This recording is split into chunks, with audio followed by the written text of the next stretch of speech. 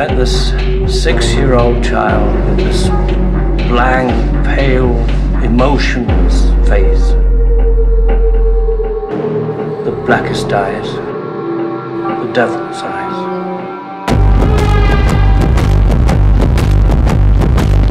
You take the red pill, you stay in Wonderland, and I show you how deep the rabbit hole goes.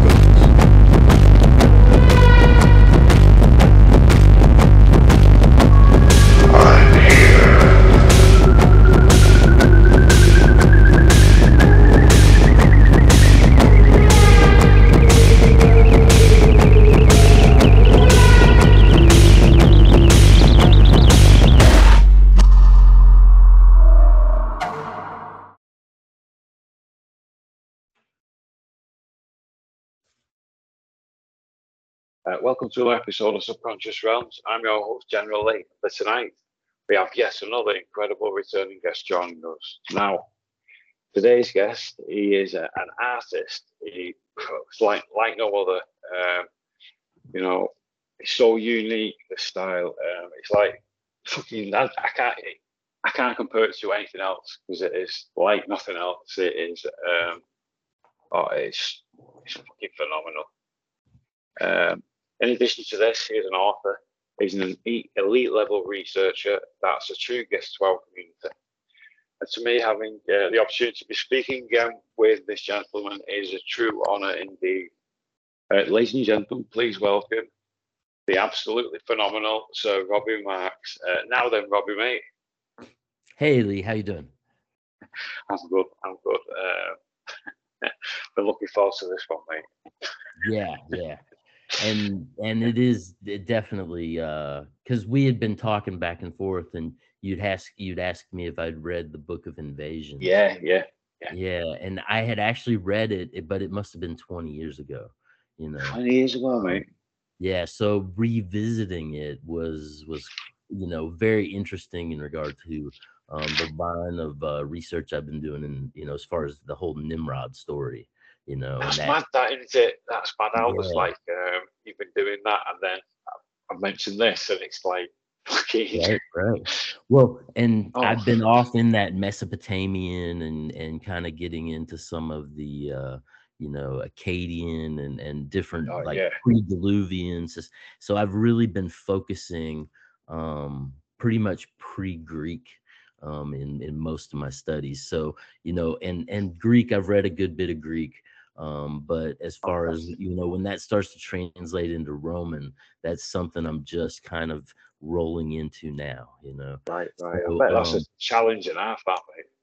Yeah, well, it's very much like the Mesopotamian, as far as how these different gods are like hopscotching and being reborn at under different names, or like who is it that wrote Metamorphosis?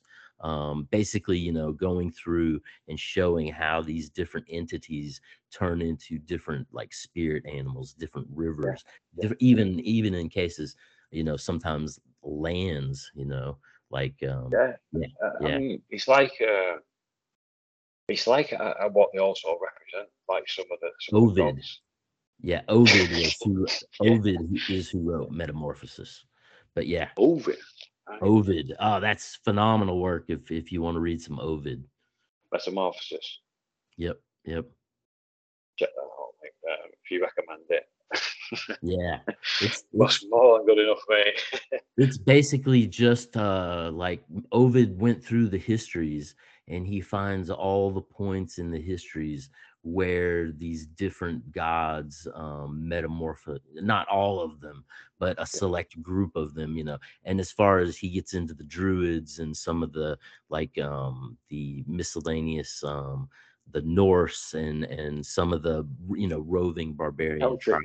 There's some Celtic in there as well. And the Celts, yeah. And I'm reading that book on the Celts now after I finished this one, the Book of Invasions again, But that's fantastic. Yeah, so now the Book of so I'm probably gonna slaughter some of these names just because it's not my own tongue, It's Irish, mate, and it's a language to itself. Right. Well, that's originally it was. Well, and that is very interesting. Well, because we're going to get into the Tower of Babel and basically where Oh, some of man. these languages came from, and this book specifically talks about that in a couple spots. So Brilliant, um, brilliant. yeah. So now the title is Lebor Gabála Érenn. Lebor Gabála Érenn, and basically it's translated to the Book of the Taking of Ireland or the Book of Invasions, right? And Yeah, yeah, now this is it was a type of sacred verse, very much how the Old Testament wasn't written down; it was passed by word of mouth, from the master to the initiate. yeah, yeah. Um, Basically, these were looked at as sacred verse, and they were memorized and they were sung and chanted in ritual situations. So but now the thing is, this isn't just one book.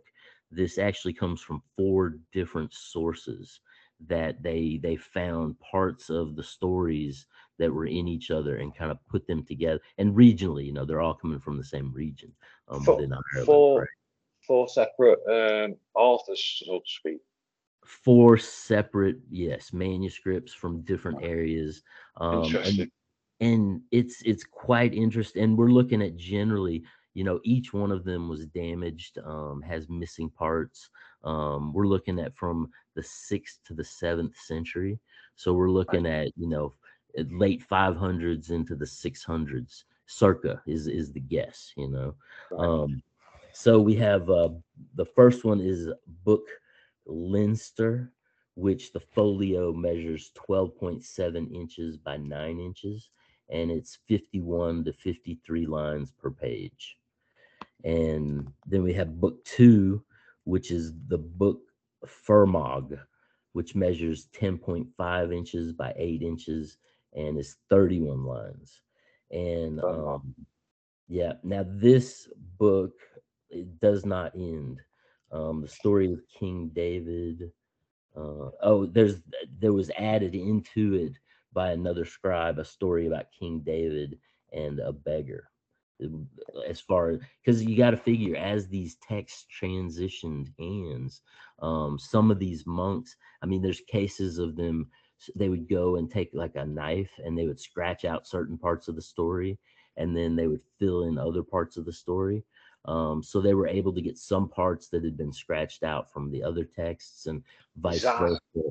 Oh yeah, and there was even cases of pages being like violently ripped out, and one of the copies ended up being they guessed that it got thrown into a fire and somebody ended up saving it. So you Oh, have all these, yeah, really? these various and I really get into the source of and the correlation of the different texts from the standpoint that I've studied illuminated manuscripts, and basically um, spent several years, going in and actually putting on the white gloves and handling these things, and so it's quite interesting just to see how the book itself Yeah. came together over the course of the many years, It sounds it as well, mate. Right, right. So there's book one, Leinster, book two for Mark. Was there a book three, Robert? Yeah, now the other two books, book three they call book V or book five, or book six But if you get into the Hebrew, but they call it book V. And it measures 11.8 by 8 inches, with 51 to 55 lines per. And it's got this one, book V has heavy over rewriting, and it's from three different types of tech of vellum that were woven together. So that one's quite interesting. would that Um, be like a sort of similar to a tapestry? Well, more that they would, because basically what they would do is for these vellums that they would write these sacred texts on, a lot of times they were actually taking either a sheep or a goat from the womb, and they would take that. It's the idea of the innocence of what they're writing on, right? So right. they would basically take the fetus out and slaughter the fetus, and then turn the skin into the pages of the books. So then, as far as weaving together, they would actually take those pages once they were written and sew them together, almost like turning it into a book. Right. Yeah, yeah. Um, So now then the final one, book 4, is 11.4 by 8.25 inches, and it consists of 16 folios. But on top of those 4 books, there's what's that? also Sorry, mate. What's the fourth one called again? the 4th one is called Book E, as in Edward. So, but now on top of those 4 books, there's also several fragments that they found. Fragment D, fragment R, fragment P, and then there's 2 other fragments, M and H. And they found some of those fragments in the 1400s. Those last 2 fragments, M and H, they actually found in 1252. So, and it's Do they state what the actual fragments are fragments from, or what that's the from? basically it would be a fragment of like a piece of vellum, a piece of that animal skin with the writing on it, and basically in some tomb or some miscellaneous holy place, they would basically find it, and then when they translated the text, they would find that it fell into the category of what the Book of Invasions was. Right. Right. Right. So, but it was fragment D, which was exposed to burning. And let's see, it has 42 folios with a scribe's name, called Miriurius, and he was around in 1517. So, yeah. Oh, Now, right. So basically, these miscellaneous um, manuscripts that are on vellum, from the evolution of Ireland itself. These had kind of been, taken in archaeologically and found and like put together, and finally it was in 1724 that the first facsimile of all, or the first printing of all these books came together as a single history. And then from that point, you start to have scholars picking it apart. You start to have theologians like doing interpretations based upon Christian philosophy. You start to have, all these different ideas kind of pushing and pulling, and this slowly turns this into a piece of Irish history, basically. And they call it the Book of Lecan, right? And let's see, the book, later, you said. yeah, the Book of Lecan, and it was published in the catalog of the Royal Irish Academy collection of manuscripts in 1724. And at that time, it was 47 leaves, and it was 7.8 inches by 5.8 inches. And a lot of what we get in our current, if if you buy this from a bookseller anywhere, Yeah. most of what you're going to get is from this 17, it was actually the 1728 version is what you get mostly now. So we're looking at probably 3rd edition, 4th edition, something like that. Right. Okay. So now let's see, now in the book, Sorry, Robbie. Just sorry before you yeah, carry on, yeah. Robbie. Roughly, how much would it cost? You think at a bookshop for that, for the 1728 version? Just out of curiosity. Oh, a couple thousand. Yeah. I mean, Wow, I've mate. got as far as books, I've got I have an 1818 book on Greek history. I have an Nice, mate. I have an 1828 um 2-volume set on the life of Napoleon that I just picked up down in Newport, Rhode Island.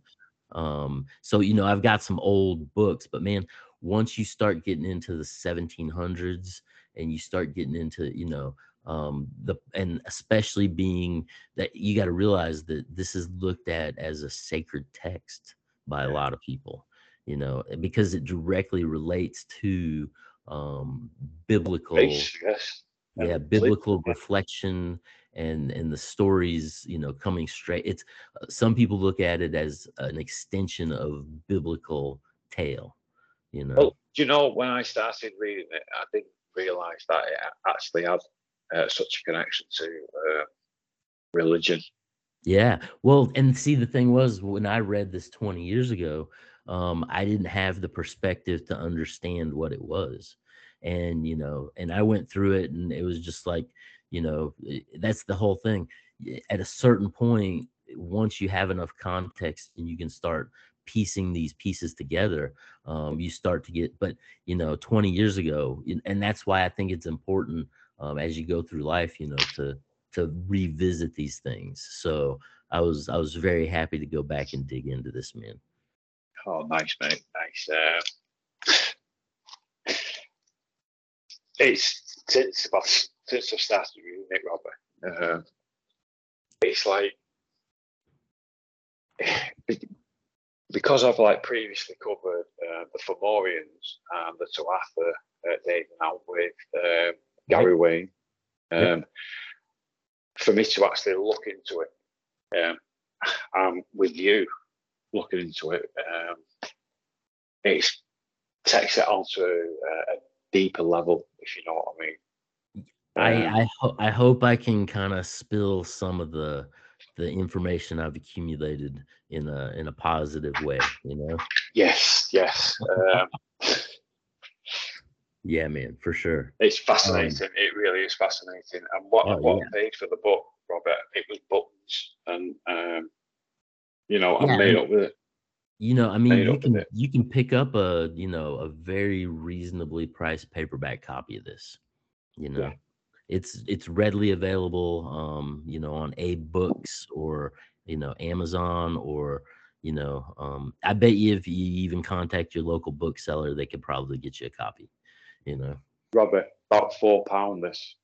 Yeah, yeah, £4. It's like it's buttons, mate, and it is fascinating. I highly recommend getting it. yeah, yeah. It was a good read if you're into this subject matter. Oh yeah, yeah. So now the history of Gadel, who are the sons of Israel, and many comparisons are made with the Old Testament in this book. And what's really interesting here, and it kind of leads to me thinking this may have been used as a certain kind of propaganda in the past, is that it makes Ireland out as being the people of Cana, or the Canaanites, that Okay, basically you know, left, yeah, interesting that, mate. after the Tower of Very Babel, interesting. right?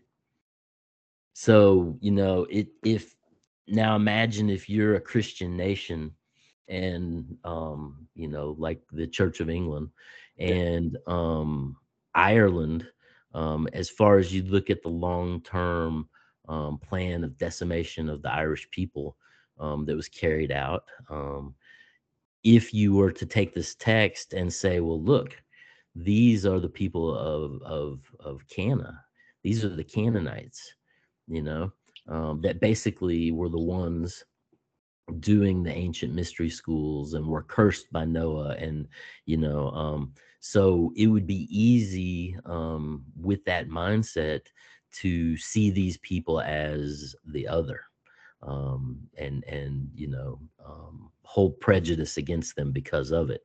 You know what I'm saying? Mm, yeah, yeah. Yeah. There's so many possibilities in it, and like whichever direction you lean towards. They're as equally as fascinating as one another, I would say. Right. Right. That's what makes it so interesting. Yeah. Yeah. So like we said, this is generally from around the 7th century. And it has the creation and dispersal of the nations. And so it basically begins with the creation, very much like Genesis, and walks through Adam and Eve in the garden, and you know the whole. Let's see. It says, "In the beginning, God made heaven and earth, and He gave balafre of heaven the balfrey of heaven to Lucifer, and of earth to Adam. And Lucifer sinned and was cast into hell." So, you know, right away we're already very biblical, you know. Yeah. But it's also interesting that the book divides it up, that the balfrey of heaven was given to Lucifer. And if we look at the Bible, it talks about, you know, the Lord of the air, right, being as Lucifer. And then it gives the earth to Adam.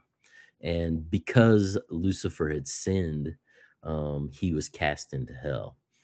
And it goes into Adam and Eve and the flood of Noah. Let's see, here's a quote. It says, "The flood drowned the whole seed of Adam except Noah and his 3 sons, Shem, Ham, and Japhet. Shem settled Asia, Ham, Africa, and Japhet in Europe. And we, Gadael, are descended from Japhet." It's Now, this was generally, right. So, the similarities, like oh yeah, the it's direct parallels using the same names, which is why a lot of people think that this is a sacred text that should be included in the biblical canon. You know, point now there, mate. this was huge written. point. Yeah, this was generally written before the Old Testament was known in Ireland. And Really? Yep. But now some of the fragments that were found later in the 1500s, those peoples did have access to the Septuagint, which would be the Greek translations, you know. Right. I've heard that mentioned quite a lot. Yeah. Now we talked about those mutilations within the texts, verses that were missing, pages that were in. That's the other thing, and we find this in the King James Bible as well.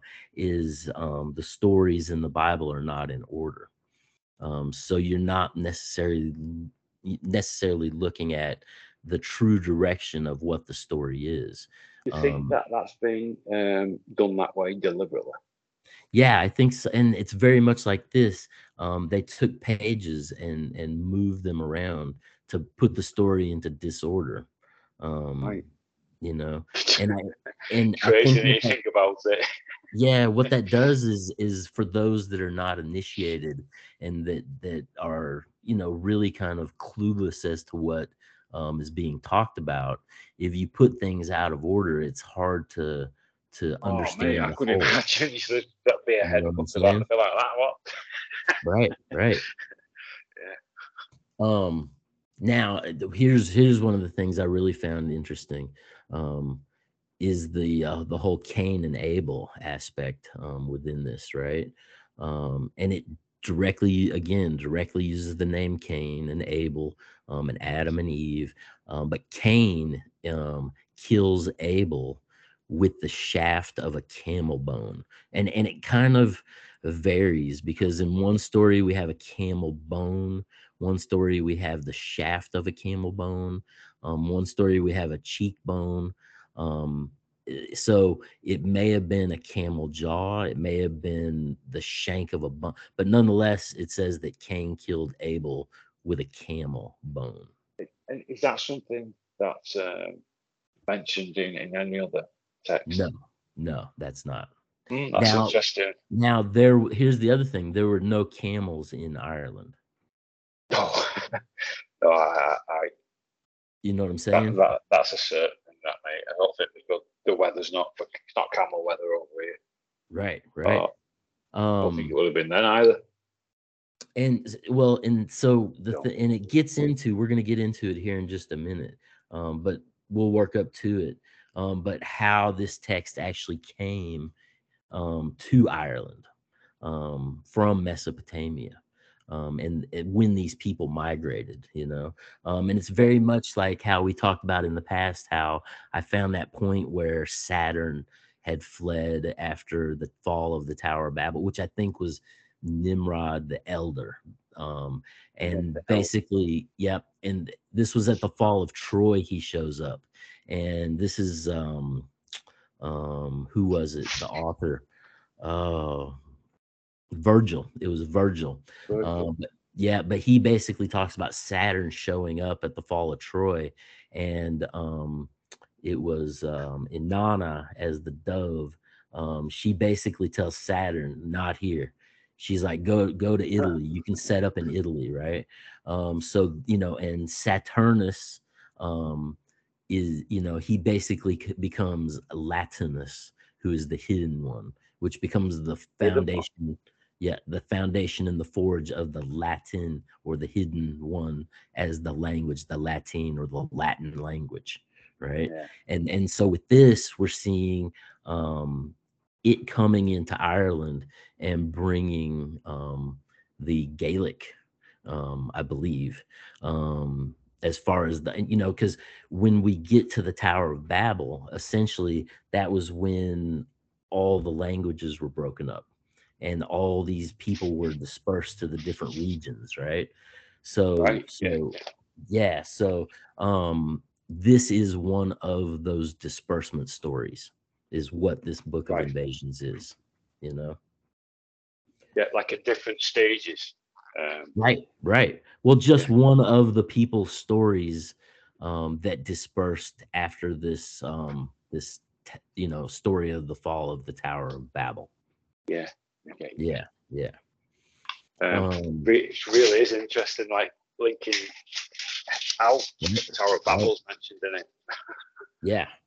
Now, I'm probably going to mess some of these names up here, but it says, so Magog were these people, as far as My the God. people that carried this book, right? Which is why when you look at the apocalyptic stories, as far as the Battle of Gog and Magog, you know, I was just th- going to mention though that yeah, There's a link Magog right. in England. Well, Ah, it was called Albion then, actually. okay. Uh, I've heard of the Albion. yeah, it's interesting. It really is how some of these names, mate. Right, right. It's not. I don't believe the coincidence. Do you think that they are actually the same individual or entity? Yeah, it's definitely interesting to think about, man. Yeah, But we see evidence over and over of these stories of the migrations of certain yeah, groups of people. And and they tell us in their own stories that, they came from these biblical lands, yeah, and directly tie in with these biblical stories and these biblical characters, you know. So it's you would think that, I don't know, some people postulate that, but it's just interesting that you see it over and over and over again with yeah, consistency. You know what I'm saying? yeah. So brilliantly close. Mm, Um, that's what makes it all, like you said, it makes fascination um, do its job. And yep. that's what it's all about, Robbie. Yeah. So I love now, it all, mate. in poem 3, line 10, it tells us, Magog, son of Iapheth, of his progeny are the peoples who came to Ireland before the Gadael. Um, that Gadael reminds me of Tolkien's Gadriel, you know. Yeah, it's very close. Very Yeah, close. and to wit, Parthalion, Sierra, Suru, Esur, Bimbend, Atiek, Mekgog, Iapheth, and Nemed, the progeny of Nemed, which I think is Nimrod. That's what I was just going to say. A Yeah, slight letter right, change in the name, right, Robert. right. Fucking remarkable, mate. Right. So and we know that at the fall of the Tower of Babel that Nimrod, the younger, well, basically it was young Ninus was reborn as Nimrod, and he became the powerful one that ruled over all of Shinar. But nonetheless, he's the one that divided up the languages at the Tower of Babel. And Right. some say 70, some say 72. The Ugaritic says I think it's 88. There's a few different dispersals, but the general number is right around 70 or 72, generally having to do with the turning of the ages and the 1 degree of the turning of the ages when you get to 72, as far as degrees. But nonetheless, so this the progeny of Nemed, the Galion, Fur, Domnon, Furblog, and the Teotooth de Danann. So basically, you have these different tribes almost that Yeah. it's saying were the progeny of Nemed or Nimrod. And at one point it mentions that there is no end to man's souls as far as the transmigration and the ever-living philosophy of the soul. So we're already seeing that back, in this text, coming out of the Zoroastrianism and the Yeah. evolving, Judaic and miscellaneous philosophies as they spread. Now in poem 4, it talks about after Lucifer is sent to hell. Poem 4, line 4. It says, thereafter Lucifer had envy against Adam, for he was assured that this would be given him as a reward to fill heaven in his room. So basically, we're talking about the idea that Lucifer had envy against Adam. This is the Right. old story that the angels will not bow down to man because we were made more superior in the fact that we could transmigrate the souls. So we have the same story here that's given, as the reward of the fill of heaven in his room. Let's see. And it has the Noah story, which also again has the story of the crow and the dove as far as sending the crow out, and it Right. not Even with the ark and everything. it's got the ark and everything in it, man. Yeah. Yep. It's, Which back to why a lot of people think this should be included in the biblical canon. Um, let's see, but it's basically the story of the line of Japhet coming to Ireland. right. The Gadiel, glass offspring. Um, Now, so Gadiel from Japhet, I guess it was one of Japhet's children, Gadiel, had Glaeus, and his offspring were 18. And then, 18. yep, so they've got 18 from, so basically the grandsons of Japhet were Right. 18. And it was these 18 grandchildren that were the ones that migrated into Ireland, right? Um, and then it also talks about the Reafaith Scot, who are the Scots. Stop. And yep, and it talks about how they brought the Scotty language from the tower. And it said, Interesting. right, Interesting. right. And it let's see, so it says for he was one of the 6 principal chieftains who were building the Tower of Nimrod, right? So Which Ref, yeah, meaning is that? Just about Tower of Babel. right. So Ray F. Scott, who was the founder of the Scottish lands, was one of the 6 principal chieftains who were in charge of building the Tower of Babel under Nimrod. It tells us, you know, which is really interesting in regard to my previous research. You know, Yes, mate. Does it? What? From you rereading this book, Robert? yeah. Has it?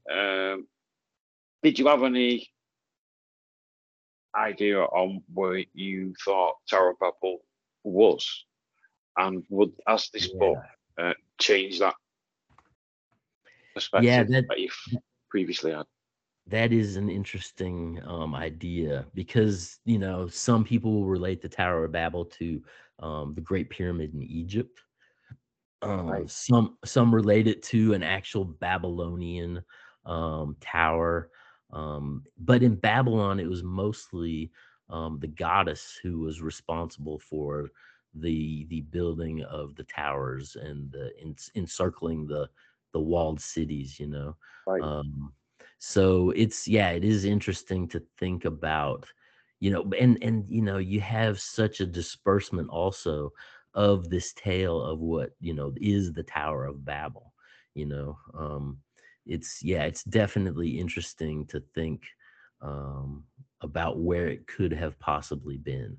you know um yeah, I mean same kind of thing with the labyrinth. As widespread as the labyrinths were. Yeah. It's a very similar phenomena. And in a lot of cases we're kind of really just looking through the mists of time, man, and history. And some people say this is all allegory, as far as just stories to teach a lesson. But at the same time, man, it's just like, and how it says, that name for Nimrod. What was it? Yeah. Nemrod, spelled Yeah. Nemrod. And well, and I also have in one of in poem 3, line 10, it's spelled Nemed, Nemed. Which poem was that, mate? That's Again, because poem. it's Yeah, that's poem 3, line 10 on that one. I think I've got that, mate. Nice one. Yeah. But it's, Nimrod had many names throughout Mesopotamia. In more African regions, he was Nebu. If Hebrew. you go, yeah, Nebu. If you go down into Crete, he was King Minos. So, it's King and Minos. yeah, and we have even in Persia, in that region, we have some carvings and walls of King Nimrod, wearing the Phrygian hat, and holding up like a tiger, very much like Hercules.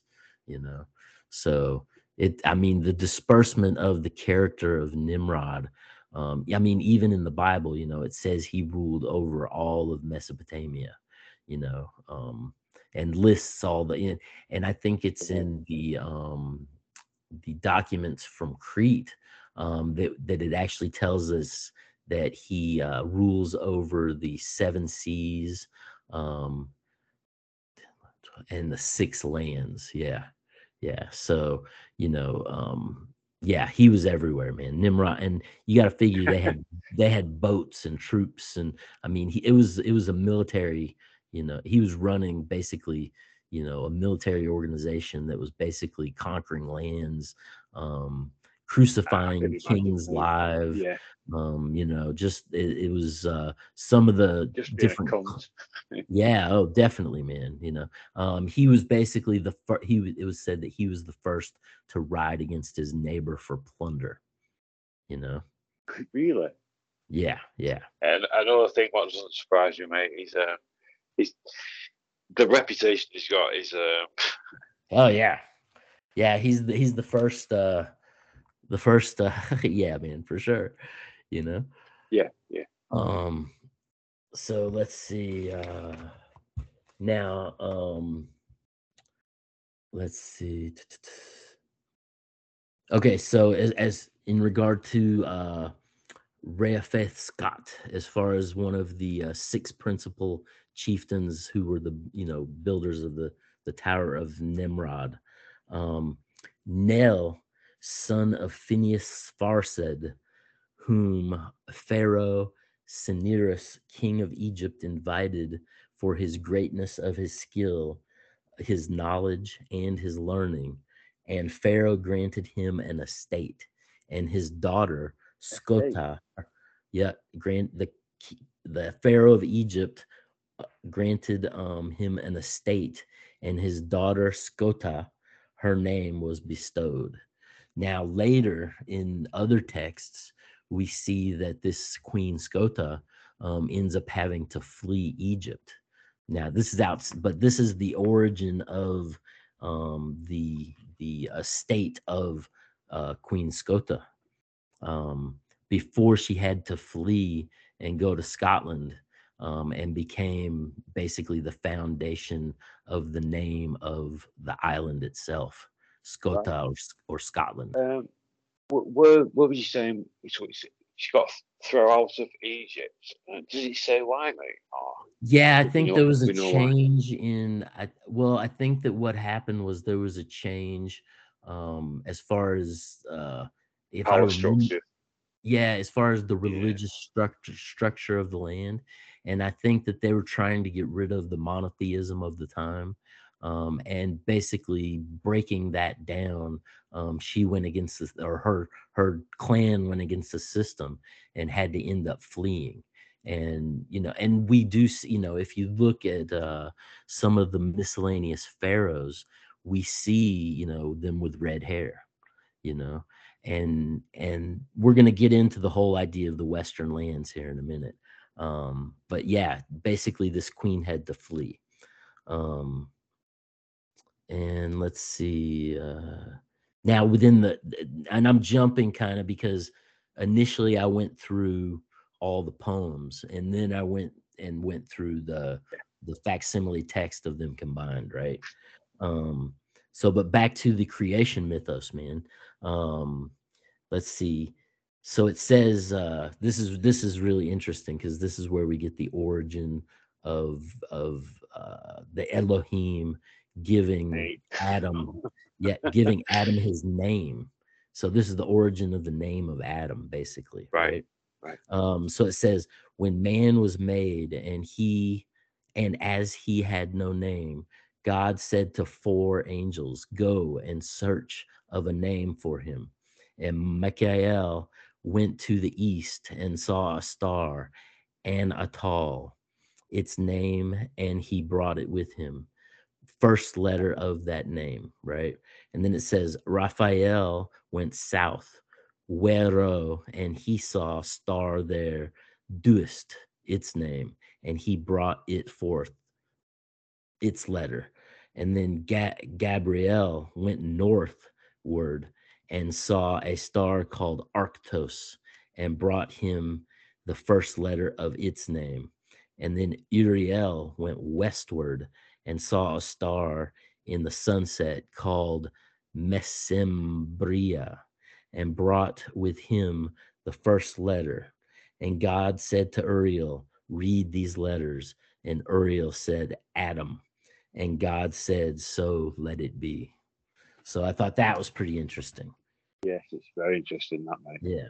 Yeah. Um, I still learn it's a good description rather than just Aaron. Right. Adds Well, that a different layer to his name now, just whenever thought. right. Right. So Well, and it also gets into when you get into the idea of magical thinking and going back into from the Native Americans to just all the ancient cultures.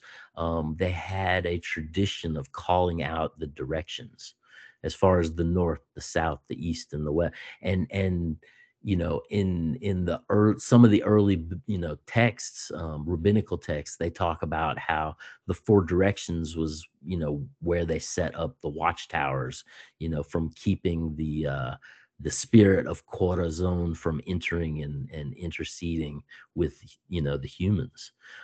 So this idea of the four directions, and it's brings it right back to the idea that we are the center, the man on the cross, you know.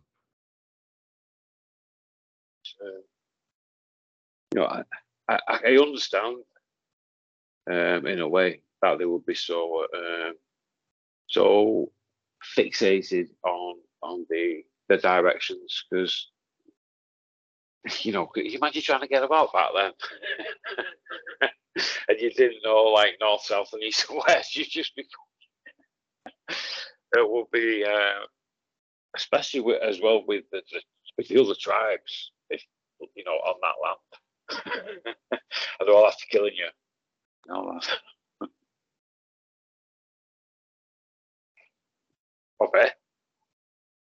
Robbie, can you hear me, mate? Robbie, I'm not getting anything from you, mate. You've probably not got it on, but it's showing your mic is turned off.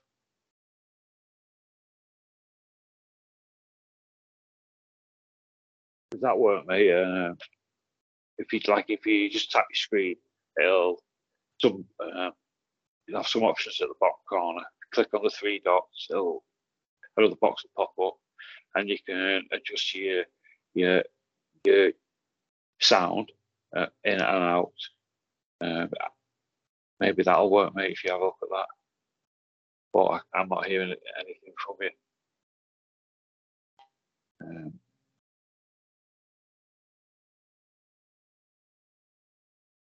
Explanation, we've just been had off on Skype. Yeah, and then let me know where we were and I can start. Yeah, mate.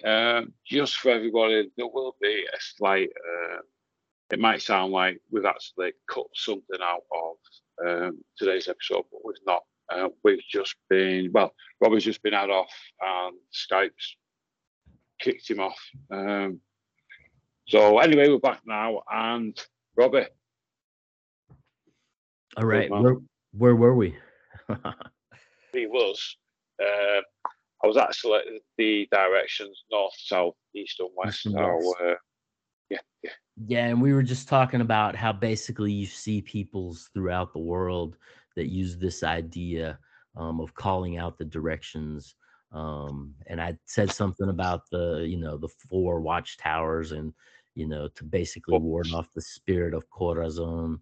But what it really tells us is that that the human character itself potentially it's the idea of being made up of the four directions or the four elements, and that we are the fifth element itself, or the man on the cross. Yeah, so let's see now. Where were we? Oh yeah, so we were getting into the Adam and Eve story. As far as, let me check my notes here. Okay, yeah. So now Eve from Adam's rib. The parts were written over. The original was lost. When eating the fruit in the garden, the text it reads, "And the woman took of the fruit of the tree to herself, and she did eat, and gave to her husband, and he did eat. And the eyes of the mind of the understanding of these twain were opened to the knowledge and perception of sin that they had not committed until that hour." So I thought that was pretty interesting, just as far as the phrasing of what happened when they ate the fruit. Yeah, it's again, Robbie, linking it to other texts. other writings is Yeah. it's it's just so interesting on how they've managed to get there. Well, and again, it's the idea of the migrations of these peoples. But I mean, at some point there's been that meeting of two people that were probably very knowledgeable, and they've Mm, exchanged mm. stories, and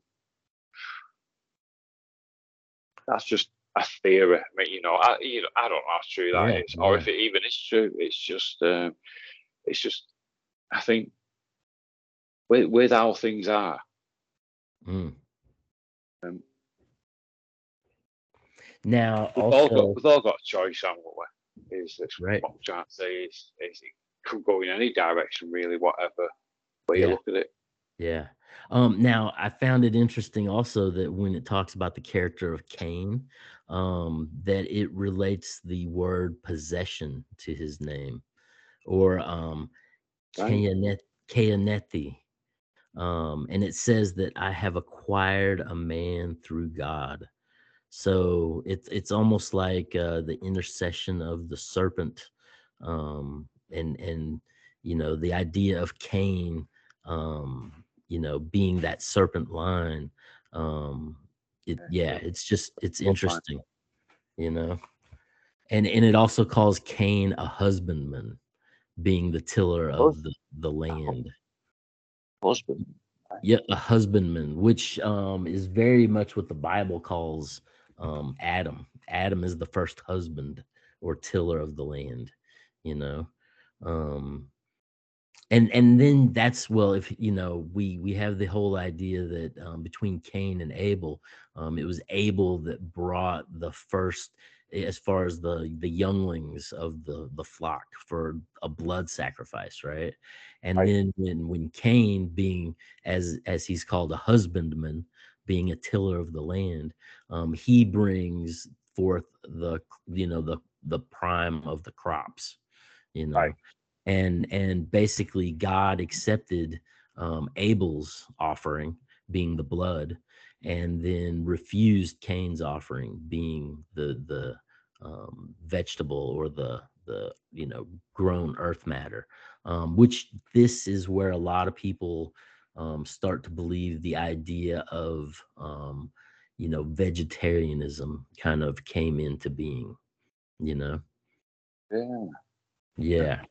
And if you read, there's a text by Lord Byron, where The Lord Byron. the Lord Byron, yeah, The yeah, Lord Byron.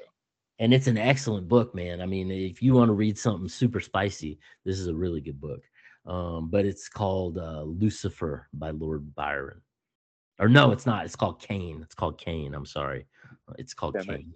Yeah, but Oh, basically, Lord Byron goes into talking about how Cain was a vegetarian, and that this was a superior philosophy, and basically, Lord Byron puts a lot of stock into the line of Cain, and it's considered to be a Luciferian text. That's why I said you Lucifer earlier. would he? Do you think that Byron um, worshipped Cain to some sort of extent? I think that a lot of these bloodline families, probably worship the line of Cain, Right. because this is seen as the dragon line, Yeah. um, and and back to that idea of relating back to the giants and the Nephilim and the Oh, mate. bloodlines, as far as they directly relate this to the intercession of this higher angelic force, Yeah. essentially, or this, well, a fallen angelic force.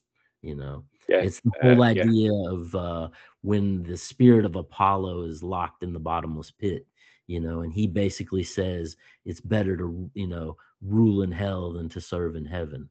So it's just, yeah. But Lord Byron, man, if you want to read a really good spicy book, man, read Cain by Lord Byron. Nice That's some one, good mate. stuff. Yeah. Um, but let's see. Now it said also that the mark of Cain in now we're back to the Book of Invasions. The Right. mark of Cain, right, is a lump on his forehead, a lump on each of his cheeks, a lump on each foot and hand, and beardless as a fugitive. So it was a lumpy motherfucker. Yeah. And man, I think when you see a lot of these demonic characters and people that are dressing up as demons, and how they accent like the cheekbones, and they'll sometimes put a single or two bumps on the forehead, but those accentuated cheekbones that you see in a lot of demonic kind of You representations. know something, Robert? Right. Yeah. With this now, I've only thinking about this since you just mentioned like demonic. You know the way you just explained that. Then is there are people. I'll get some pictures up and show you. Mm. When I finish, and it's actually modifications what they're having done on their. Exactly, Have you exactly. seen? There's like the vampire of some. There's some woman from South America. I'm fucking on I've it. seen a Have you few seen her? people. Not I don't know about her particularly, but I've Oh, seen quite a number of people with yeah, body. with the lumps and that, and oh Yeah, man, the insertions under the skin, and yeah, yeah, it's not it's my bag, like, but yeah. it No, I know, looks so fucking. They right? look Right. incredible, some of them. Um, and then that's the other thing as far as the and beardless as a fugitive, right? It also entailed that Adam was born with a beard. So when he was On born, with a beard. already had a beard, man. And when, That was very confusing to see. right, right, right out the womb, man. You know, some people say he's got a full head of hair, but this kid's got a beard. You Um, fucking winding me up. um, and it also said that Abel, when he was slain by Cain, that he died as a beardless youth. So Sorry, I'm not laughing at the death. no, I know, no, no, no. Wow, man. Who knows? You know, Robert. Who knows? Yeah, Because yeah, the mentions are like almost some sort of like supernatural or have supernatural powers. yeah. You know, Well, and it's very much like you see in some of the Hebrew texts, that like when Joseph was born, he was born already circumcised. Same thing with Abraham, he was born already circumcised, and they said that this was being born as a perfect man. But it's different texts have different qualities, and you almost have to think it like culturally relates to some sort of a phenomena that they experience within their own time, you know, yeah. something like that. Um, so now, in the line of Lamech, um, it basically coming down from Cain, Tubal Cain was said to be the You first, okay? yeah, was said to be the first smith and the first carpenter. So I thought that was pretty interesting. Yeah, it is. Um, And there are is it? Am I right to that there's two volcanoes? There's um, well, there's one volcano, Cain. another. The other Yeah, one. now there's Cain and then there's Tubal Cain, which was the Tubal Cain was the daughter of Zillah. And basically they were as far as when you go back into the Hebrew writings, there's Jubal, Jubel, and Tubal Cain. So there's basically, and they were responsible for the early propagation of the early weapon. They think that a lot of people relate Tubal Cain to the invention of the sword as far as a weapon of war. So Um, right. Being the two balls as far as the hand guard, and then the cane being the sword itself. you know.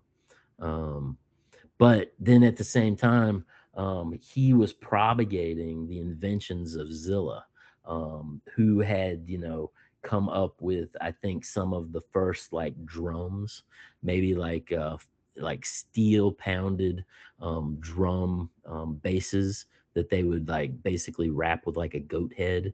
Um, and as and possibly as well as some sort of a stringed instrument as well, you know.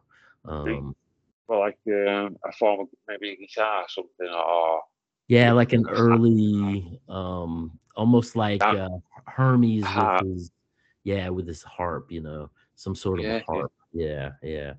But it gets, and then the other thing, it gets into the years that these different characters lived. And as I was going through it, and this is something that I've heard other people talk about, and something that I've kind of taken into account when you look at the number of years that these different characters have lived, right? Because Oh, Enoch, yeah, Enoch was said to live 905 years, right? Um, Canaan was said to live 910 years. Methuselah was said to how live about that? 910. 949. Methuselah was the oldest human ever, within the records, and living 949 years. And then yeah, and Lamech, Wow. Lamech lived 777 years, and part of that was before the flood, and part of that was after the flood. But now, if you take all those What a years, dude, right? mate. He's our guy, isn't he? Yeah, yeah, There's nothing taking him um, down. Survived the yeah, flood. right. But now if you take, okay, so Enoch lived 905 years. If you take that and you divide that by the 13 moons, right? That gives you 69 years, which is about an average human lifespan, you know? Um, then Canaan, 910 years is 70 years if you divide that by the 13 lunar cycles. Methuselah at 949 years, if you divide that by 13, gives you 73 years. And then Lamech at 777 gives you 59 years. So those are all really kind of average lifespans of humans, So they may have been looking at moon cycles potentially as years. A lot of people think this about the early Sumerian time cycles as well, you know. Yeah. Yeah. Imagine that. Like, it would be so confusing Right? if we suddenly had to change everything. It would be, Yeah. Yeah. Um, let's see. So man, I'm 51 now. And if I times that by 13, that means in, moon cycles, I'm yeah. 663, you know. Oh, So that it's a possibility. I'm just saying something we should consider when looking at these, most definitely, Robert. It is. It just adds another layer, doesn't it? So it's even more fascination. right. Well, and we know that these characters consistently like to play with the ideas of what time is, you know. So if they're overlaying calendars over one another, and I mean, we kind of have to really look at all these different angles as possibilities, you know. Yeah, definitely, mate. I love it. Right, right. I love it, mate. And so now it gets into the Sethites marrying Cain's offspring. It goes through the flood. It's set now in the character of Noah. They call him Noe, and they say that he was the only righteous man God found. Just like in the Bible. Yeah. And it has the story of Noah getting drunk and cursing Ham. Not now in the story, in this story though, he curses Ham. He doesn't curse the Canaanites. He doesn't curse the offspring of Ham. um and this was the first curse, and it said that it led to um dwarfs and people with horse heads and all deformities. So, like minotaurs and those Like kind of creatures. minutes, yeah, basically. And I think that when you look at King Minos in Crete, and the character of the bull in the minotaur in the labyrinth that was eating the children, we see here that that's bullhead human body. And Nimrod or Nemed or Nimrod was known for the bull horns, and the high priestess Inanna Ishtar would actually wear a decapitated bull head as an edifice over her head, during ceremony. So yeah, yeah. Right. Believable. Very, very Yeah. believable that. Mate. So let's see. Wow. And it gets into the making of the bricks, the building of the tower. It relates the word Babel to equaling confusion. Um, and That's interesting. That yeah. babble, confusion. Right. And now then at the Tower of Babel in the Book of Invasions, it divides the world in amongst three sons. And so it's funny how we're basically taking the children of Noah. And like I try to, this is something I get into in the book, is that there's two Nimrods. There's Nimrod the elder and Nimrod the younger. And Nimrod the elder was the one that took the religion from Ethiopia and brought it into Egypt and basically set up the worship of the gods in Egypt. But he was also essentially Thoth or Hermes Trismegistus later down the road. But nonetheless, that's the elder Nimrod. And then when when the tower falls, when God's hand comes down and brings down the tower, that's when Nimrod, I've found in a couple places that he died, that he was struck down by lightning, much like Zoroaster. But I've also found that he fled and ended up in Italy as, Latinus, or, the Latin language. But, and again, that's bringing the Latin language to Italy after the fall of Babel, just like this entails bringing, and here I'm going to get into it right here. So it says the world was divided amongst the three sons, Sem, Sem, Ham, and Iaphet or Japhet. And with those three sons, it was divided into 72 languages, right? And so this is a direct quote now. It says, so that in the end of 10 years after that, Phineas Farsad extracted the speech of Gadriel out of the 72 languages and set forth to his fosterling, the son of Agnomane Gadriel.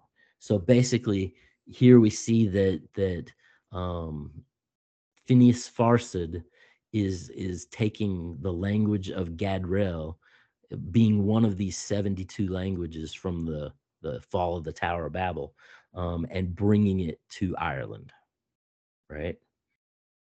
Yeah.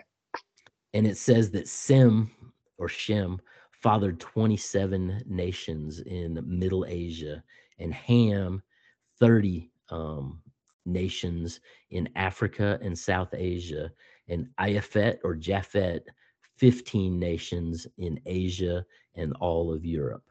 And these 15 nations would be the Scythians and the Greeks, like we were talking about, as far as Right. how, and it goes in, and in the book itself, it goes into a long genealogy of all of these families and to which nations they were sent, and yeah. I was going to ask you the Scythian connection, or if there was one, but this is a huge connection, mate. Huge connection. I mean, I'm like, I'm up to in the book page 104, nice. and that is, just getting into just past like the Fomorians, Yeah. and the battles. And Yep. Robert, Yep. I'm made up. I'm made up with it. Yeah. It's beyond It's fascinating. right. Let's see. So now it says Magog, and that's where we get into this idea that the Battle of Gog and Magog, and Yeah, how yeah, this could potentially be used as propaganda to demean the Irish people, basically relating them to the Canaanites. But Magog of his progeny are the peoples who came into Ireland before the Gadael. And it says also the children of Nemed, the Galion, and the Furbog, and Fur Domain, and the Tetu Didanon, you know. And it says here also how we were talking about Zillah and Tubal Cain. It says that Noah was actually the first to sound the harp and the organ after the flood. So, even before the Jubelum and Jubal story in the Bible, this basically tells us that it was Noah who brought with them the harp and the organ, from the old world, basically pre-flood Atlantis, it's incredible, Robert. Right, right. And it also relates now here's where we get back to getting into the idea of the Western lands and the Egyptians, and being, paradise, almost the story of paradise, because when you get into the ideas of paradise, um, so it says, paradise hath no noxious beast. Now this is in the notes that went along from one of the miscellaneous scholars that was looking at the book, but he noted that paradise hath no noxious beast. So the learned testify that Ireland hath no serpent, lion, toad, injurious rat, dragon, scorpion, nor any hurtful beast, save only the wolf. Save only the wolf. Right. So basically, they're saying that Ireland is called the island of the West, right? And so this was the Western lands of the Egyptians, where these red-headed pharaohs, came in, and that we have this direct linked into the estate of Queen Scota, you know, and then having to flee back to Scotland. Um, so, but yeah, Yeah. the island of the West, right? They called Hyperborean, which is very much in line with Hyperborea, or any of Our those. spelling hyperbolic, mate, please. Yeah, they spell it Hyberoc. HY. We said B BB. B HYBE. Yeah. Roc. Oh, see. Yep. Nice one, mate. Thank you. Right.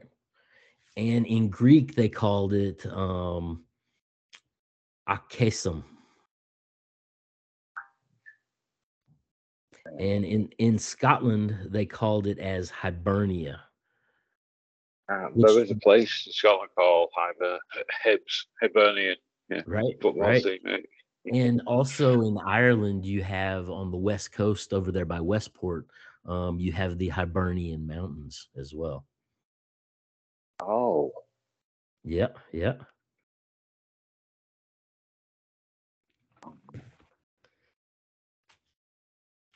So yeah. So we can see these Hyperborean, or these descendants of the offspring of the Nephilim, of the Tatu Danana. Basically, we can see, it's kind of like when you get into the stories of the Scythians and watching them migrate down into Mesopotamia and over to India. Yeah. Very much here now we're seeing the stories of these miscellaneous sons of Noah that are migrating after the fall of the Tower of Babel, after the confusion of tongues, and basically taking these new languages and distributing them and assimilating them into these different regions, so that and you almost have to wonder, was the because in the Bible it says, when we can come together as different nations with our imagination that we have, that we can rise to any height, and that we basically, in the Bible it says that we need to be stopped from doing that. So basically that was the reason for the confusion of tongues. They needed to stop it. What do you think was the meaning for that? For the confusion of tongues? No, from stopping it. Do you think it was like a deliberate act? Yeah, well, so the Tower of Babel itself, you figure, from what I have deduced, these entities being the fallen, the offspring of the fallen ones, right? Yeah. And their genetics are degrading.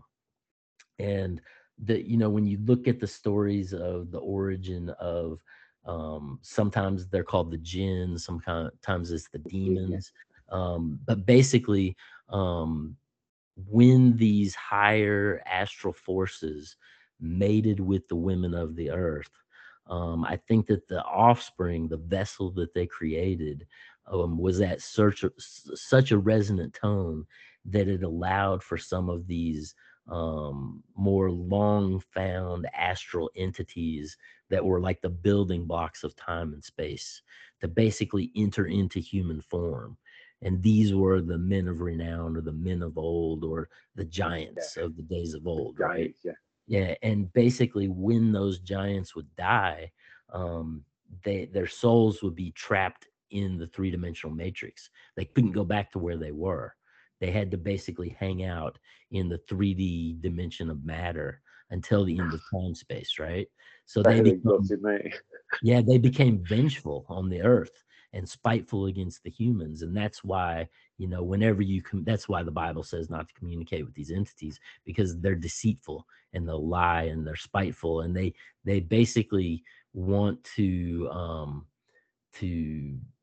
Manipulate from and yeah, well, possess, yeah.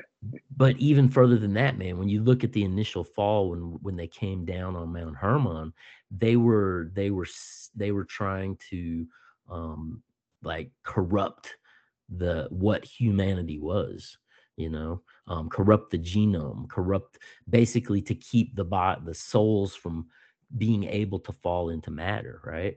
So what they were doing at the Tower of Babel, from what I can deduce, is that they were essentially building this tower up into a space in the realm of the sky. And you hear this term, in a lot of gospel music and a lot of, biblical talk, where they'll say way up in the middle of the air, right? And it's basically the idea that there's this, maybe a doorway that's somewhere in the upper vaults of the heavens, that if they can get to this doorway, they can actually get back into the Garden of Eden, right? And the reason for that is they want to get a hold of the tree of life, because what Eve ate was from the tree of knowledge of good and evil, which cast us into matter and gave us opened our eyes to what good and evil is. Whereas the tree of life, when you read the Bible, the Elohim, basically say that, if they only took a hold of the tree of life, then they could live forever and be as us, And so that's what they're searching for. yeah, so these fallen offspring are basically building this tower up, to get into this doorway, to enter into, Eden, to have access to the tree of life, so that they can eat of it and live forever in their fleshly bodies on the earthly realm. Um, it, it's starting to make sense in Right. the way you are delivering the layout, Robert. It's This is Well, fascinating, mate. and I think that is another reason when you get into the ideas of modern transhumanism and this whole idea of and even going back into Amerigo Vespucci, and all these different sailors that were going out around the world, looking for the fountain of youth, basically this idea of living forever in the fleshly body, you know um it's but that was the whole thing when Lucifer wouldn't bow down to man because he was older. Yeah.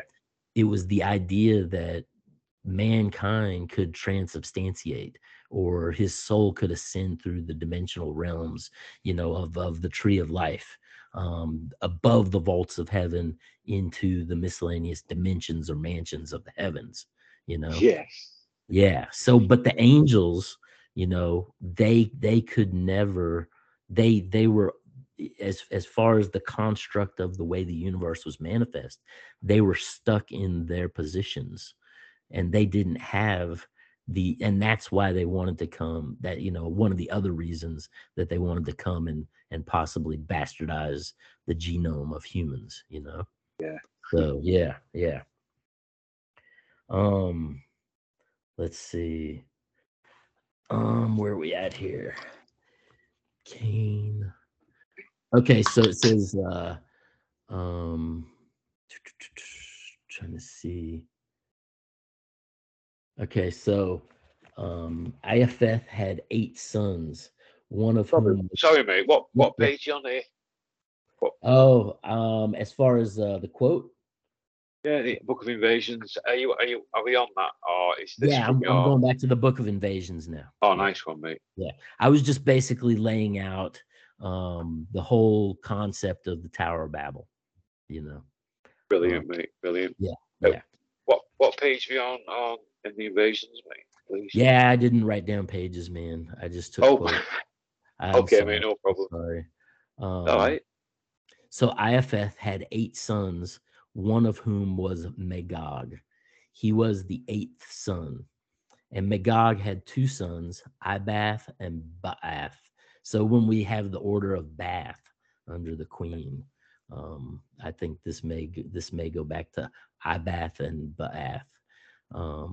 And from Ibath afterwards came the rulers of the Romans. And Baath had a yeah, Ibath, Ibath. IBAGH. So Afterward, Bath. Abath, yeah. And then Baath, Baath, had a son, Phineas Farside, from whom are the Scythians of the seed of Gadriel. From Ibath are the Franks, Romans, Saxons, Britons, and Albions. Interesting. Very interesting. Right? So Yeah. we're seeing direct, lineage of the migrations of these roaming hordes and these barbarian hordes, and when you read a lot of the Yeah. histories, they're like, oh, we just don't know where they came from. They just appeared out of nowhere is what they say in a lot of cases. But we're seeing here the actual lineage as stated by themselves as to where they are coming from and where they're going to.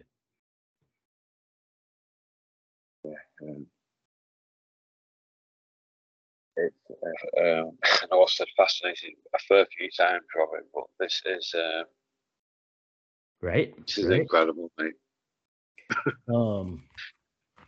Now back to the in the garden, right? Let's see. So we're talking about the serpent and basically the eating of the fruit. Right, The okay. the form of a serpent, a body of thin air, the devil took himself on the evil course. The letters through which he made the incantation, a wretched affair, were He Vav, He Vav He Yad, which is Yad He Vav He backwards.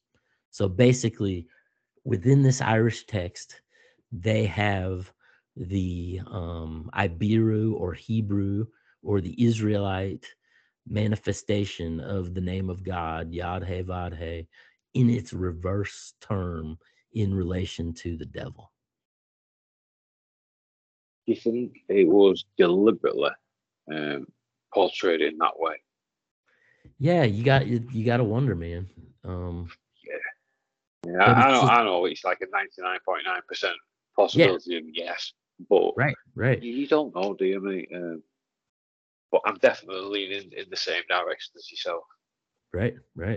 And it says, left beyond right, the crooked left hand that stretched out to the apple. So here we're talking about the left hand, right? Yeah, Basically, yeah, the idea of the left hand path or dark magic, you know?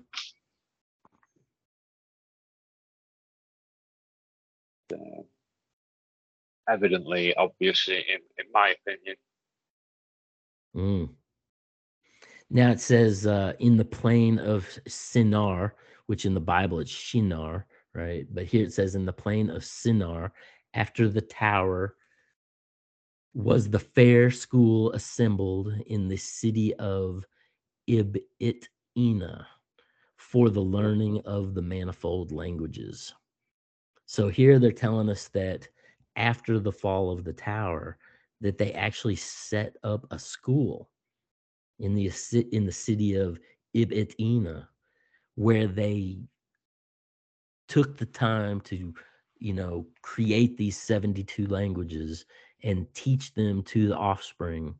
And you almost have to wonder. It's interesting because to create a language, whole cloth, Years a bit. yeah, it's a lot of work. But at the same time, did they teach these children from their birth and bring them up in these languages so that it was their natural tongue, Yeah, they become fluent in it, won't they? and If they're fluent in brought up it, from it. Yeah, right? And definitely. then and raise them up with what almost like with the script that they were to entail as a lifetime actor, to push them into those lands, to cultivate those lands, in the name of this bloodline. You know, and to me, I couldn't see them where you get like it's like now how things Yeah. are. It's almost as if they're trying to prevent any form of any of us progressing. And intercommunication Yeah. between nations.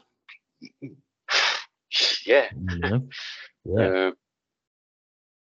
Oh, So it goes on to say, those skilled in tongues, 'tis tuneful fame, for their cunning I enumerated them, including Phineas Farside with grace and Cali of the just judgments.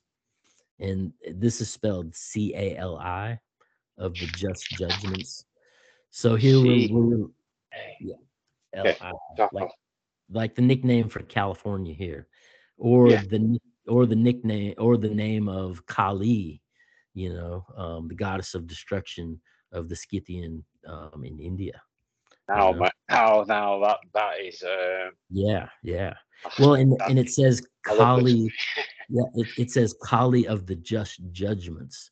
So here they're also telling us that they're using justice, and the Hyperboreans were those who, like Plato says, the Hyperboreans were those who practiced Jusimi or justice, right? And then the Zadoks, the sons of Noah, were that Zadok literally means justice, so over and over we see this idea of and now here we have a relation to Kali of the just judgments, being in this school, learning one of these languages to be sent out amongst the nations, you know? Yeah. And it says, Nel, son of Phineas, who was not weak, went into Egypt to Pharaoh in the land of the Egypt thereafter was born Gadriel, our father. So here, Gabriel, that name's coming up again. yep. So Gabriel. Gadriel was the son of Phineas Farside, who was the one who basically went in and assimilated Ireland during this time. And so, and when we look at Tolkien and Gadriel as far as the elves, that's a pretty interesting link. Do you think? I mean, I'm not doubting that Tolkien has got ideas from different pantheons. Yeah. Well, Tolkien studied languages, so he went in and he was looking at the etymology of the words, and basically incorporating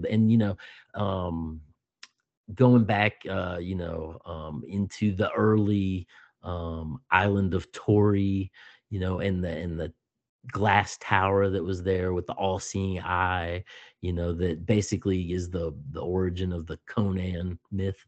He draws on that a lot for Lord of the Rings as well, which comes out of Ireland as well. But I also think it's interesting that the Tory Island, going back to this evil king, it relates directly to the Tories in the Parliament now. It's brilliant. I love that one. Fucking hell, Robert. Right? I was very well stuck in that. I love it. I know.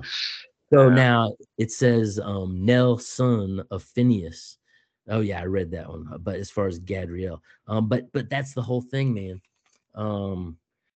When we get into the ideas of Gog and Magog, it's just interesting how much people relate that in regard to the idea of apocalypse and revelation.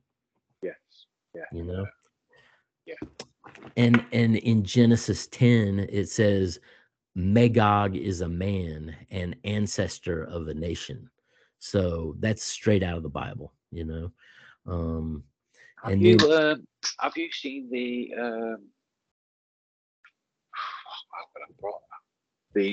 charade or whatever it's called they do in London with the Magog parade?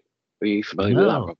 No, I'm not. There's so much done in London. I'll get the date when we're finished part one, and it's just again connections. They don't just do things just for the sake of it. They do things for a reason.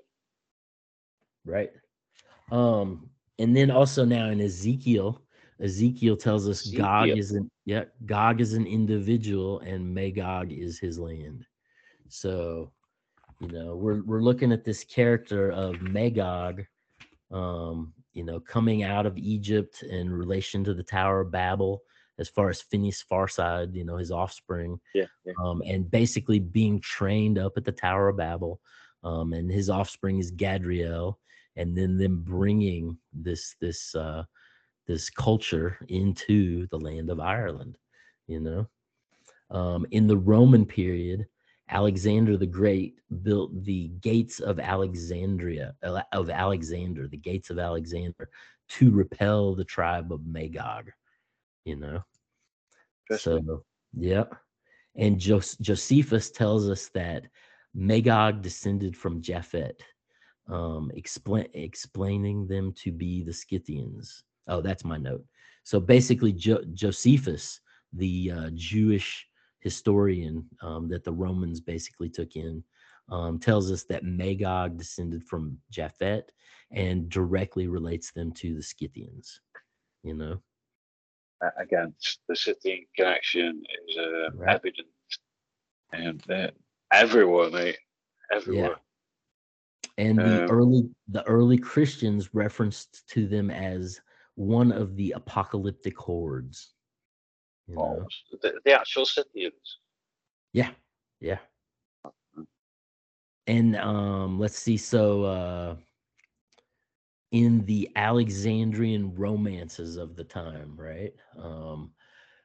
As far as the miscellaneous texts going around in Alexandria, in Rome, Gog and Magog were said to be engaged in human cannibalism.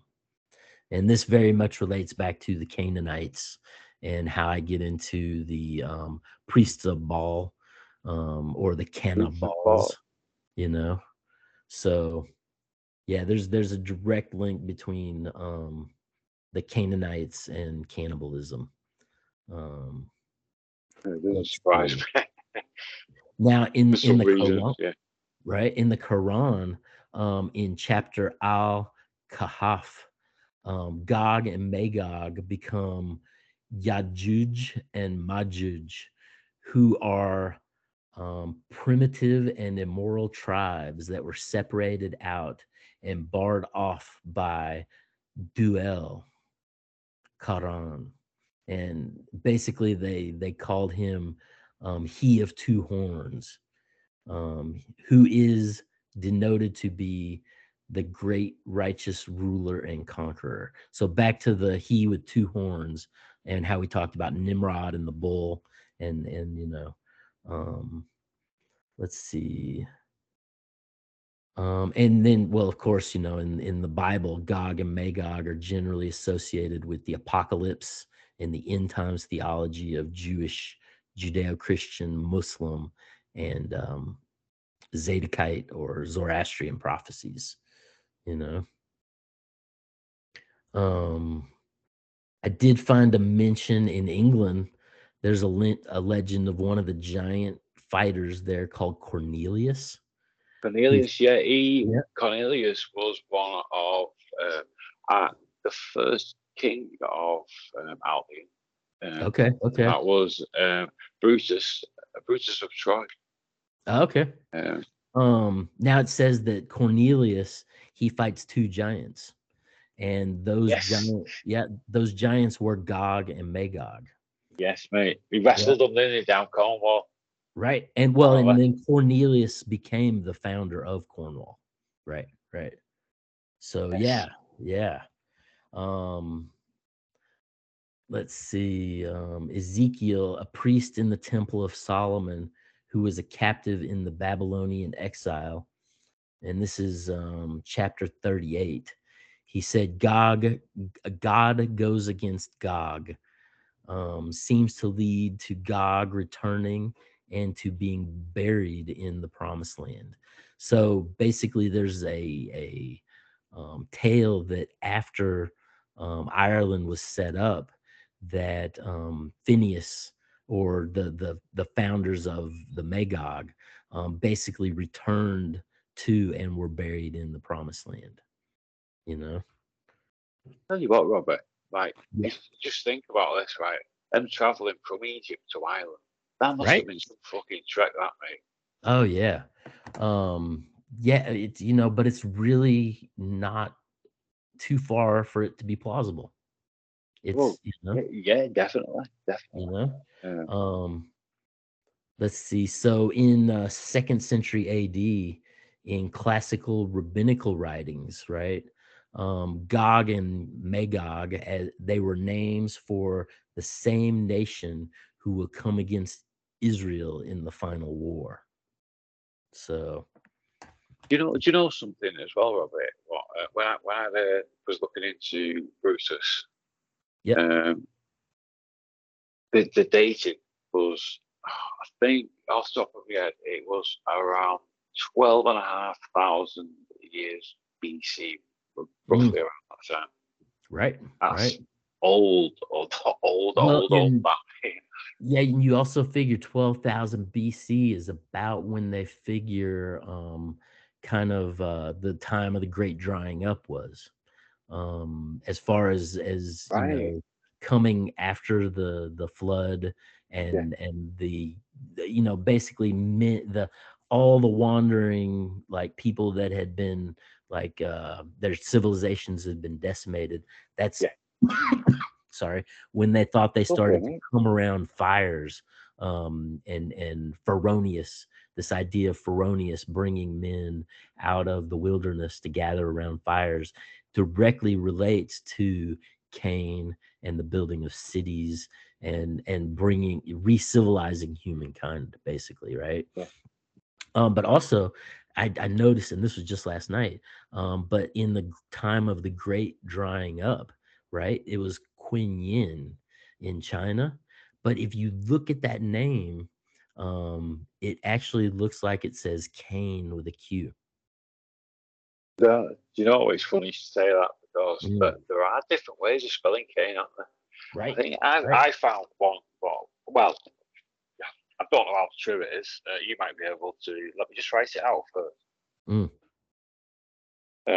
It's allegedly. I will find it and send it. Yeah, it's allegedly spelled Qayin. right. So Kane, but that's And used. But that's almost the same name of the Chinese Q Yin after that and interesting that. that's kind of their Noah character, Really? So yeah, because basically, he's the one that resettles the earth after the in the time of the great drying up after the flood. Right, right. Yeah, yeah. It's So is it right when it's like allegedly used by I say more occultist what's that? kind of aspect, the spelling of Cain. Yeah, yeah, it's interesting because I mean, when you get into the way letters work and you go back into some of the old spellings, a lot of times, like the A would have an A and an E connected, or an E would have an O and an E connected. So if you start to use some of these old spellings, there's a way that you could get Cain to be spelt with 7 letters, which basically goes back into Jeez. these long line of gods Yeah. that like Mithras and all the ones that basically have 7 letters. And I even found, I was reading the history of Jacobism by A. Burrell the other day, yesterday, and the way they spelled economist in the text, it was Oeconomist, which basically relates the idea that economy or economist, the word itself comes from from magical or occult roots, you know. That's Um, brilliant, that Robert. yeah. So, It but really is. that's the whole thing in modern like writing. You don't see these combined letters anymore. But if you go back and you look at some of the Roman writings or the Greek writings, it was very common. And even like Alexander the Great spelled his Yeah. name with this double letter, like a lot of the ancient Right. leaders did as well. To basically gain power and put power on, that from coming from the occult forces, Yeah. Yeah. yeah, yeah. Yeah. So, So they must have been meddling in all kinds of back then. oh yeah, man. Well, and that's why, Definitely. when you see Nemrod or Nemerid or, the just and like Nebu, it just the spelling varies as these various cultures move and flow through the different nations and the different, and early on, like what Hebrew and the early, they had no vowels, because those were like sacred letters that you weren't supposed to write down. They were intonated like as sacred vibrations, in regard to calling down certain entities, or in relation, like in Egypt, the 7 vowels were the hymn of Osiris. So when you would go through ah, ye, ah, oh, ooh, that was the hymn of Osiris, you know which became later the progressive tuning of the musical notes of Pythagoras. Wow. It's Yeah, just yeah. there's so much of it Mm. that we don't know. So much to learn. And like I said at the start, mate, having a conversation with you is it's extraordinary, mate. Well, I'd like to dance around and all this stuff, man. It's fun. Um, Yeah, I love it, mate. I love it. so I got a few more references here to Gog and Magog I want to go through, and then I pretty much covered all the information that I've. Yeah, yeah. Yes, mate. No problem, Um, mate. so Thank you. Oh yeah. So now the book of Revelations, tells of the spirit of Apollo, or Apollyon, is imprisoned for 1,000 years, and when released, he will rally the nations of the four corners of the earth, Gog and Magog, to a final battle with Christ and all the saints as they ascend into angelic forms. So, and that's from a first century Christian writer right there. But I find it interesting that, we have the fallen angels that basically came down, and, a third of the forces of heaven basically fell into matter, right? And then if you look at the Catholic Church, all of these miscellaneous saints, right? They believe that in end times, that these saintly figures will basically ascend and become angels themselves in the heavens. Oh, that's from the Catholic doctrine, is it? Or That's the from the Catholic Catholic belief. doctrine, yeah. Right, Basically, basically creating new angels, from the souls Yeah, you mean, of fallen humans, and let's see now. Also, many have compared the U.S. and Russia as Gog and Magog. Basically being the military rival between capitalism and That's communism. interesting, that, mate. You And know, that's a brilliant, another brilliant perspective. That's a high possibility, no doubt. well, but It's the first time I've heard also, that. That's brilliant, mate. yeah, but also you have to figure within the modern political vernacular, it's a good way to get people activated and excited about an idea, to reference it in terms of biblical theology. So it may just be a form of propaganda, you know? Yeah, that's Yeah, another possibility. yeah. Um, so in the 12th century, the 10 tribes of Israel became identified with Gog and Magog. So that's another, you know, It's very interesting, isn't it? right, right. Um, let's see. Now, Christian of Stavelot noted that Gog and Magog should be the Kasarians, one of the 7 tribes of Hungarians who had converted to Judaism. So this Christian of Salvat basically relates Gog and Magog to the Khazarians. And when you look at the idea of, um, a lot of people talk about the Khazarians have basically taken over rule of modern day Israel, you know. Yeah. So But maybe that is the idea of Gog and Magog, and like, I don't want to say necessarily false, but people that have come in and interceded that aren't of, that take the line of, and then become the enemy there because of something along those lines, maybe, I get you, um mate. yeah. Yes. Now we have a Borgia map from 1430, right? And they can find the Jews in the world map and where they were at in the Far East, right? On this Borgia map, they basically labeled the Jews as Gog and Magog, you know? Really? Um, yep, yep. And that was by the Borgias, It's when they were in very charge interesting. of the Vatican, right? And then the Napoleonic invasion of Russia was called the War of Gog and Magog. Um, and in modern times, the Cold War, you know, basically is still identifies Russia with Gog, and now even in some modern political aspects, you have them identifying China as Magog. So it's just interesting, but Oh, it's just right. it really But is. from the Book of Invasions itself, from this history, but we have to take into account that, this is numerous fragments pieced together that have been, broken and scratched off and rewritten.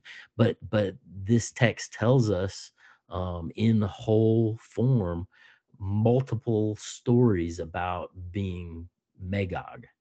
and how they were at the Tower of Babel and studied this language and brought it into the land. And but yeah, it's just interesting in regard to apocalypse thinking and revelations and John the Revelator, and the idea of revelations in the war of Magog and Gog in the end times. Yeah. So, but that's pretty much all I got, man. Robbie,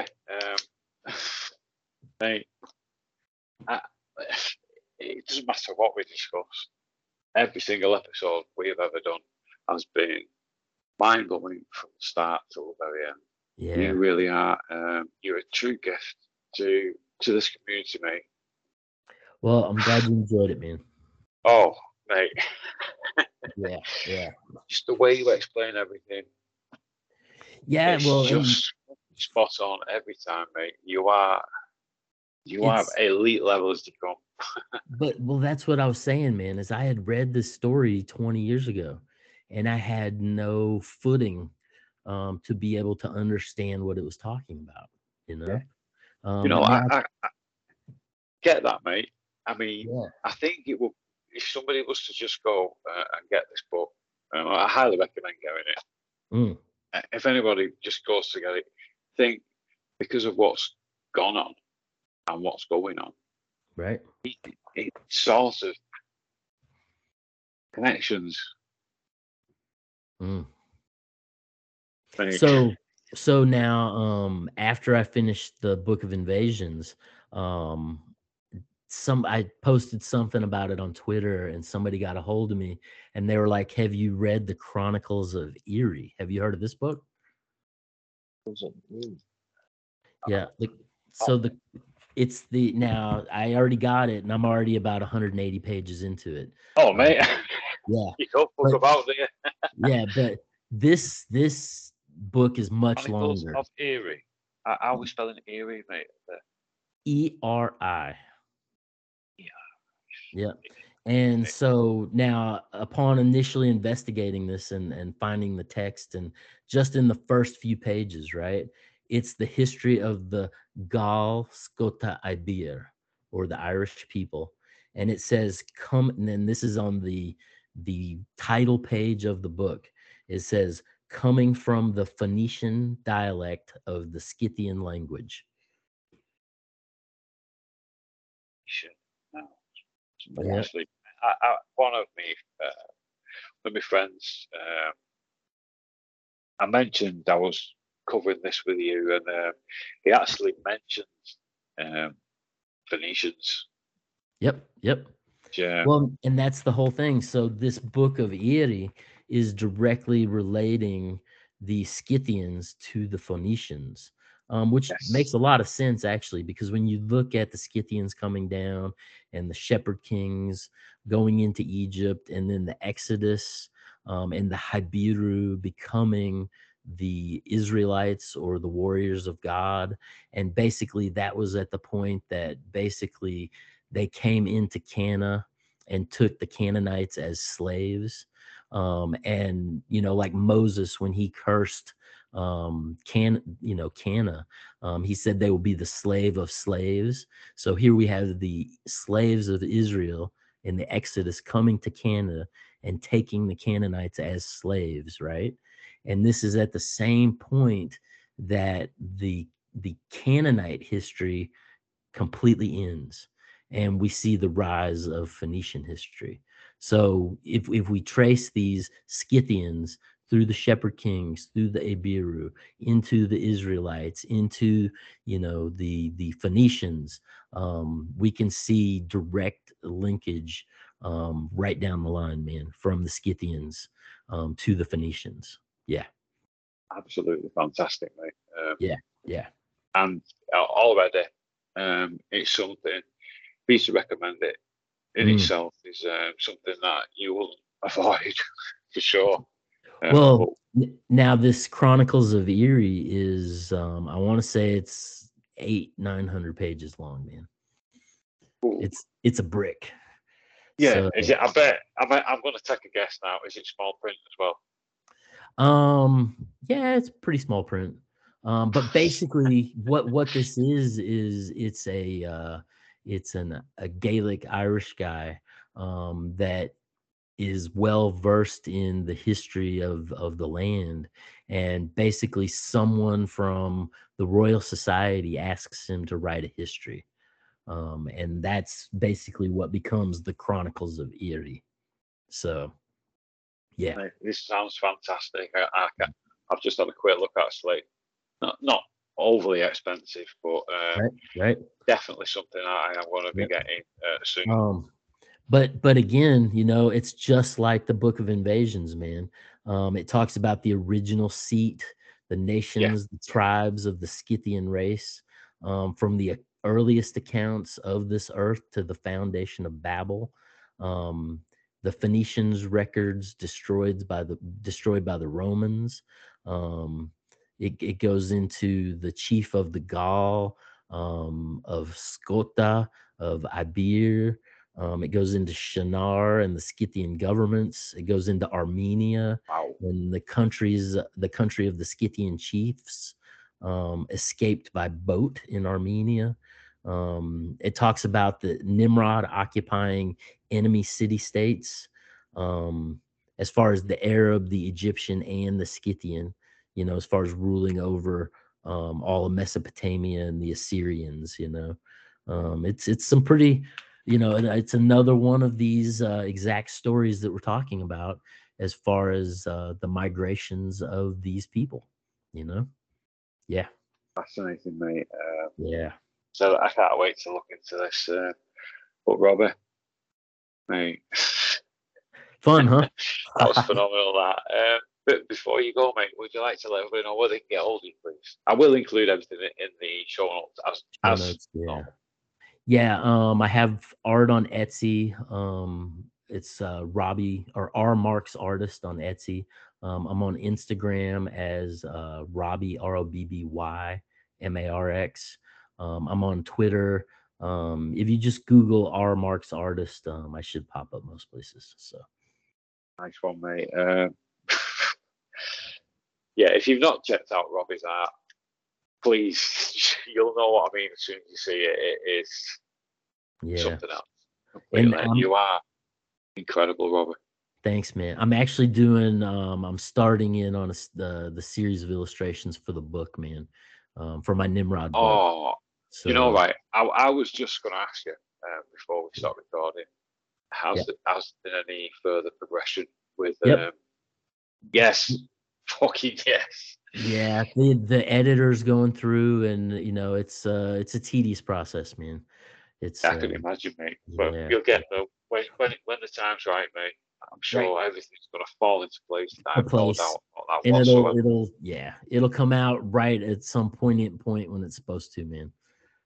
Brilliant, mate. Brilliant. The wheels turn in the way the wheels turn because that's how they're supposed to turn. Exactly. So, I love that, mate. I love it. Yeah. Cool. Robert, it has been an incredible journey. That episode we just took us through. It was brilliant. Thank you very much. Definitely. You are a legend, mate. You really are.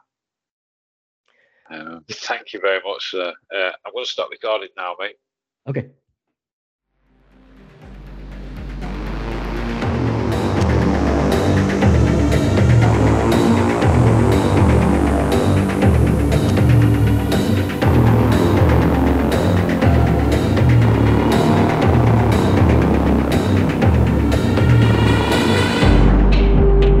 I met this 6-year-old child with this blank, pale, emotionless face.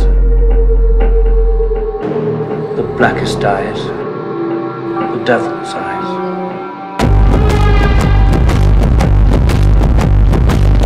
You take the red pill, you stay in Wonderland, and I show you how deep the rabbit hole goes.